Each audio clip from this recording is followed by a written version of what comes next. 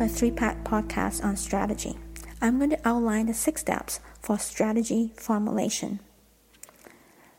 Step number 1, develop a vision for the future. Starting with the mission and values for the company, develop a vision by challenging industry standards and market boundaries. Explore opportunities to differentiate the company from its competition. Number 2, identify the strategic goals.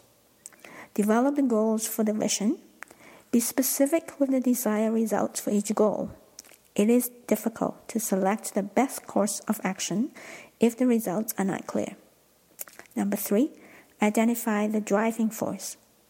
The driving force is the key determinant that is behind product and market decisions. Market needs and technology are examples of a driving force. Determine which driving force best supports the future strategic goals. Don't forget to look at what the current driving force is. Step number 4, describe new products, markets, and operational needs. Determine if the strategy comprises new products and markets. Describe the operational capabilities required for delivering the results.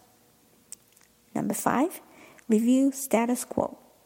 Assess where the business is today by reviewing its successes and failures, competition, industry trend, opportunities, threats, and other factors that affect its current performance. Determine how the company could utilize its strengths and assets to accomplish the future goals. And lastly, step number 6, evaluate the strategy. Identify gaps in the capabilities necessary to execute the strategy. Evaluate for consistency, feasibility, risks, and rewards. Involve your key decision makers in the process. It is an exciting exercise as it brings out the best ideas on where you want to take the business. If you want to guide your business to new heights, make sure you have a clear, concise strategy.